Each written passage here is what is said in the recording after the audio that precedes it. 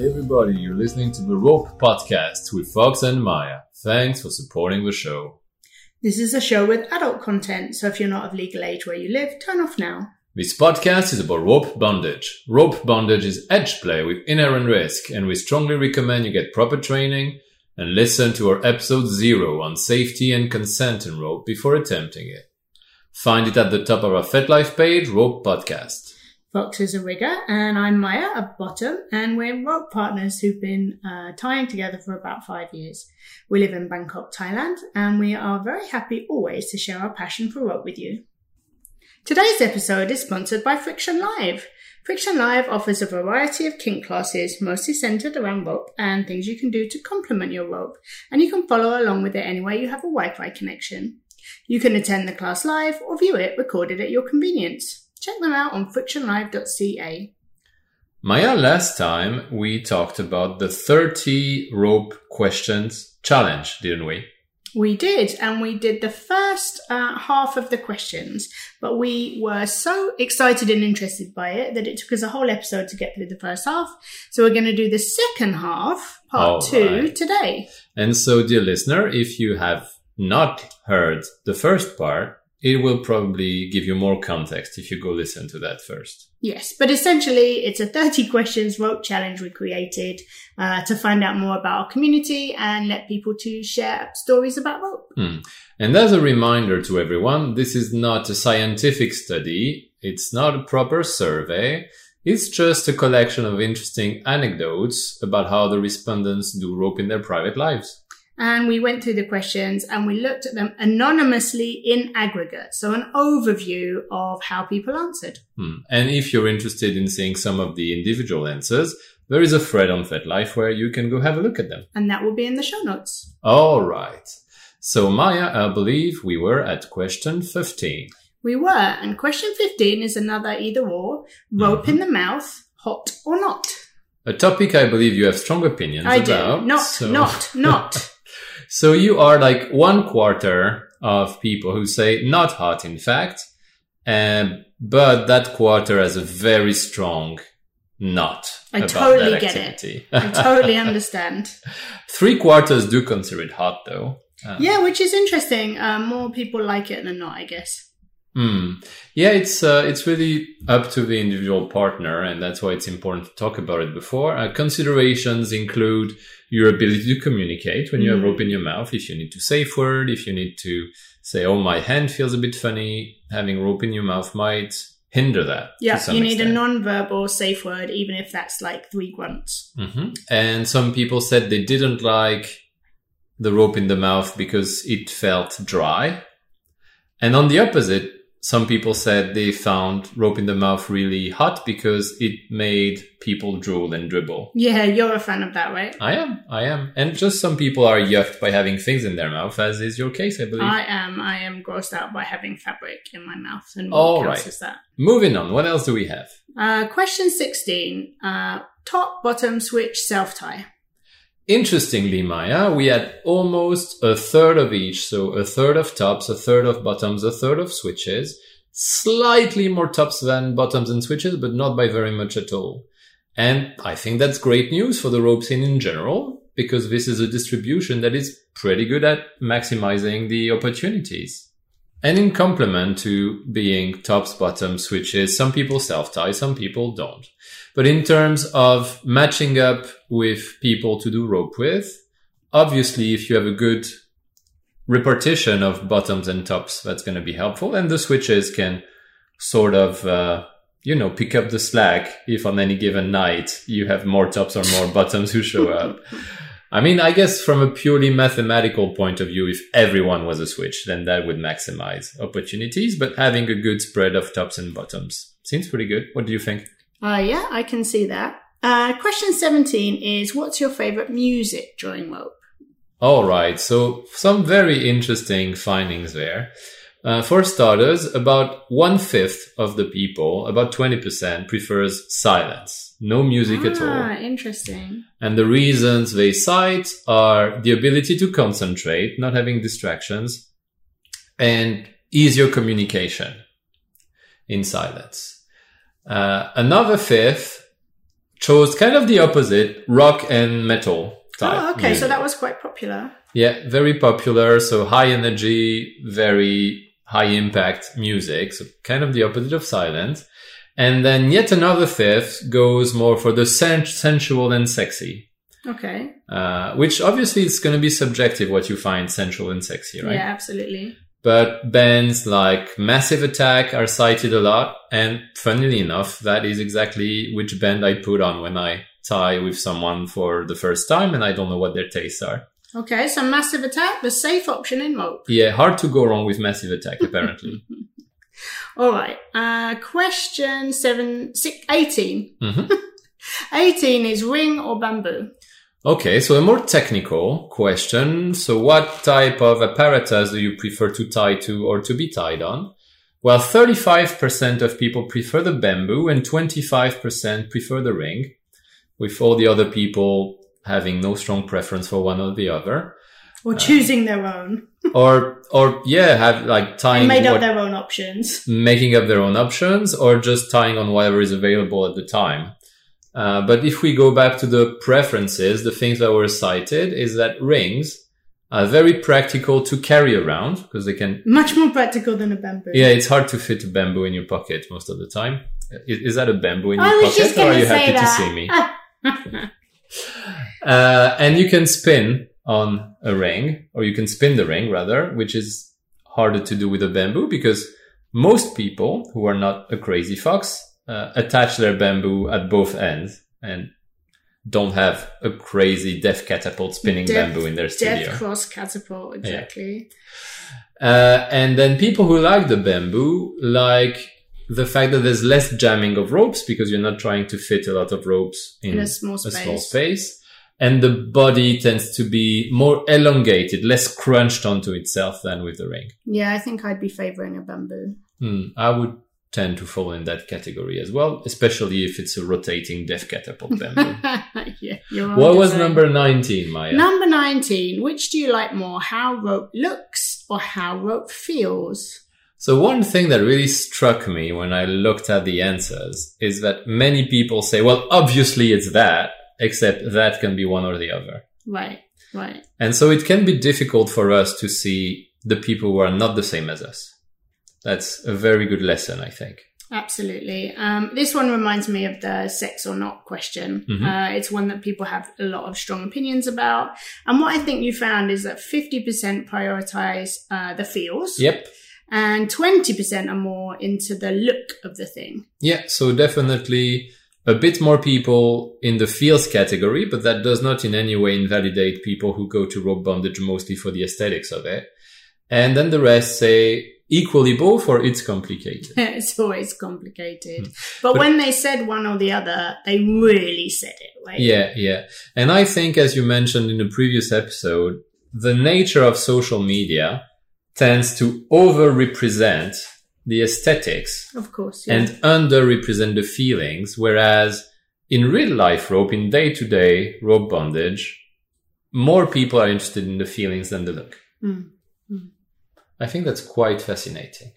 All right. Number 20. Do you like rope marks, rope burns, rope bruises? So what this tells us is that not all types of markings are created equal. Indeed.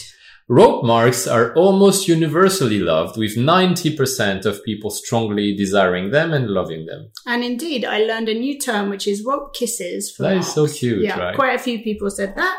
I haven't come across that before, so now I'm liking rope kisses. Mm-hmm. And then as we move on to more intense type of markings, bruises are less enjoyed at only 70%, and rope burns are more divisive because 50% of people like them and 50% of people hate them. A lot of people are anxious about rope burns, that they are a mark of poor skills from the rigger. To which I would like to say, you need to account for the fact that rope burns can also be intentional. Like, it can be a form of play between people who like it to inflict rope burns on purpose. So that doesn't mean because someone has rope burns, they've been tied by someone who didn't know what they were doing. There's the fox with the bunny with burns all over her half the time. Yeah, but keep in mind they are certainly not to everyone's taste. They tend to take a long time to heal. They really do. So if you intend on inflicting voluntary rope burns, you need to make super sure it's okay before you And do they it. can cause long-term scarring. Ask me how I know. Very pretty long-term scarring. Yeah, no, true. I would say that's actually higher than I was expecting, people liking burns. What about question 21, Maya? So question 21 was, have you ever done rope with more than one other person? And I'm going to say up front that I worded this poorly because there were a few people who said, whatever, Yeah. which is not what I meant. You What meant I at the same is time. At the same time. So I it's should have with worded two it bottoms better. and one top, two tops and Exactly. one bottom, 7 switches, any combination of more than 2 people. So at my once. bad. But what was the results of this one? So of the people who worked out what you meant, 75% have in fact had the opportunity to do a multiplayer scene, which is It's very surprising. much more than I would have expected. I would not have guessed that. And moreover, the people who got to try it were very enthusiastic about it and seek it out to do it again. So that's kind of amazing. 25% are not interested or have not had the opportunity to try it because, well, if you live in a smaller community and you can get to go every week to a rope jam that has 40 people, you're going to have fewer opportunities to do that, right? If you're looking for inspiration, we have episode 37, which talks about multiplayer rope and gives you some ideas of how to make sure you have a good time. Hey guys, this is Fox coming in for a short break. Listeners like you make this podcast possible. We want to continue making this podcast for you for a long time, and to do that, we need your support. Please go to ropepodcast.com to buy rope video lessons from experts, so we get a small commission on your purchase at no extra cost to you. In addition, a really great way to help us is donating on Patreon. A one-time amount or a monthly pledge that can be as little as the cost of your morning coffee makes a big difference to us, and you will gain cool perks like behind-the-scenes photos and the ability to vote on future podcast topics. Go support us on ropepodcast.com because you love rope too. Maya, can you give us question 22? So this was, what's your favorite body part to tie or be tied? I must say, Maya, that I was one of only 2 people that said the ass. But I'm proud of it. Okay. And I'm going to spend the rest of my life spreading the good word about how nice ass bondage Or is. spreading the asses, or both. Okay, I'm down for that. So what was the most popular area of this? The most popular body part to tie, with 25%, was the chest and the breasts. For people who have those, of course. Okay. Which you have a lot. I do. I have both a chest and breast, but yes. Okay. Then going to 20% with the legs. And the nice sensation of the futomongo is often cited in that category. Okay. And then 10% say the arms and hands, and they say it's because it makes them spacey really quickly. Yeah. And make them feel powerless in the way that they enjoy. What about 23? So 23, another location question. Where do you usually do rope? 50% of people, Maya, do rope mostly at home in either their bedroom or their living room. Okay, makes sense. Practical, right? Then 20% do it mostly at a dungeon or even space. So that would be people probably in bigger cities that can go fairly often to those. 7% of people are lucky enough to have access to their own rope studio or a dedicated room just for rope in their house. And these are the keen beans. Yeah, we salute their dedication. And indeed have that dedication ourselves. What was question 24 about, Maya? That was about how do you coil your rope? Okay, this one is a bit harder to talk about because we don't really seem to have a common nomenclature of what the different ways of coiling rope are called. Yeah, people struggled to describe it with a single word, tried to describe it with a load of words, and they fell apart. And that's kind of interesting because we have super precise vocabulary to describe a 3-rope, high hands, no Kanukis TK, but we don't really have words to talk about this activity of coiling rope that is quite fundamental because it needs to happen after every single rope scene. And how you do it is going to determine the start of your next rope scene. True, although there were a few people that said they don't coil their rope at all, which is baffling to me. Throw them in a bunch or hang them. Hang them. And quite a few people like the exploding kind, so you can pull on the bight and the thing just opens when you throw it. You would be one of those. I love your that. Rope like that. Quite a few people just loop their rope around and then tie it off. It was fun to see the diversity. And sometimes we got photos of how people did it. So that quite was fun super to go sweet. And look at. Number 25 was dyed or natural color rope. Okay, interesting. A lot of people use the color of their rope, it seems, as an identity statement. For them, it's important to have the right color of rope that sends the right message about who they are. And 50% of the people seem to prefer natural, so undyed ropes, whereas 30% enjoy dyed ropes more, and usually with a very specific color. Yeah, absolutely. I think would be interesting to see if it correlates with the type of bondage people like the most. And for instance, do people who like decorative rope mainly like the colored ropes because they can make pretty rainbow patterns? And do people who come with a mindset of more like seriousness or draw Japanese heritage prefer the natural color because that's what you see most often in Japanese media? Yeah, and it obviously depends on the rope type. The synthetic type will often be dyed more, so nylon, although hemp is often dyed as well. But jute's not dyed, right? You can find some dyed jute. But it's rare. It's a bit more uncommon, yeah. I would say jute users tend to have natural color more often. Yeah. But people had a preference, which is interesting. Like 80% out of everybody had a preference for one or the other. Yeah, that is very interesting. And I think it links back to the fact that aesthetics are important. And rope is really a realm of creativity and self-expression. What about question 26? So question 26 was, who's your biggest influence in rope? So of course here we had many different answers. Some people cited their teachers or their local community leaders or simply their partners that they played with a lot. I think it can be interesting to see that 50% cite having dominantly Western influences, whereas 15% have more Japanese-dominated influences.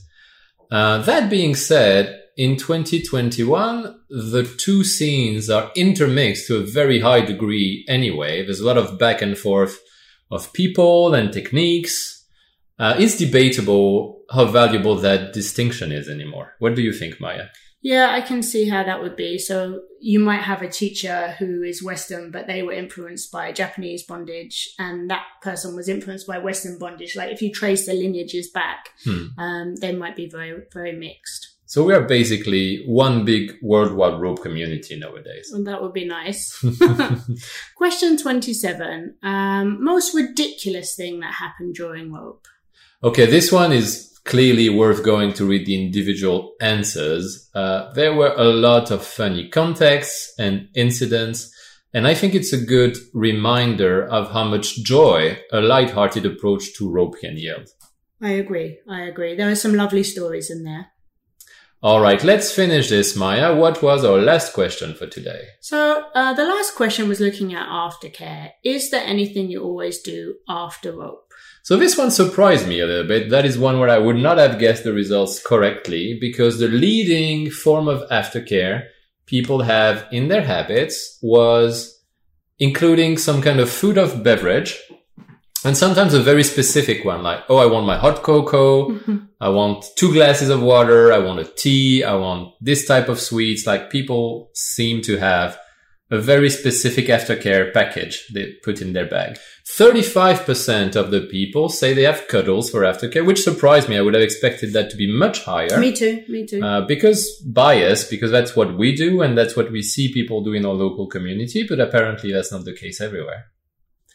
And then 10 to 15% use a blanket or some kind of special comfy clothes like a onesie. Yeah, a onesie or a flannel that they always bring with them. Gives them some comfort.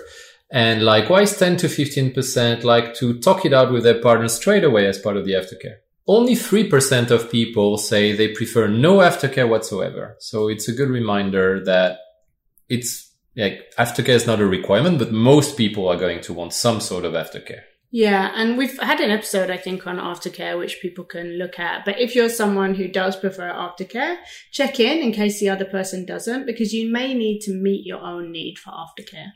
So, all right, I'm done, Maya. I'm finished. Well, hold on, because eagle-eared listeners might realize we've only done 28 questions and it's a 30-question challenge. Do eagles even have ears? No, I don't know, actually. I just like the sound of it when I put it in. Eagle-eared, okay. It's normally eagle-eyed, but we're an audio podcast. All right, so why didn't we cover questions 29 and 30? Because questions 29 and 30 are your favorite rope photo of your own and your favorite rope photo of someone else's. So it's hard for us to describe those on the air, and we would really encourage people to go and look at the individual answers and enjoy those. Okay, very fair. In conclusion, I would like to give a huge thank you to every single person who took the time to fill out that 30 rope questions. Yeah, it was so fascinating to read it, to discuss all the answers. And if you haven't done it yet, it's definitely not too late to go do the questionnaire and post your results. It's a fun tool of self-discovery for yourself, and it's also a good way to share your preferences with future partners. And I'll put the instructions of how to fill it in the show notes. Okay, we very much look forward to seeing what you have to say. And that will be all from us today at the Rope Podcast. So don't forget to subscribe wherever you get your podcast from, and come friend us on our FetLife page and our Instagram, both Rope Podcast. If you have a question related to rope, we'd love to answer it in one of our future episodes. Drop us a message on either FetLife or Instagram. And if you like this podcast and would enjoy more episodes, find all the ways to support us on our website, ropepodcast.com. In particular, please consider supporting us directly on our Patreon page. Thanks for listening. And have fun tying.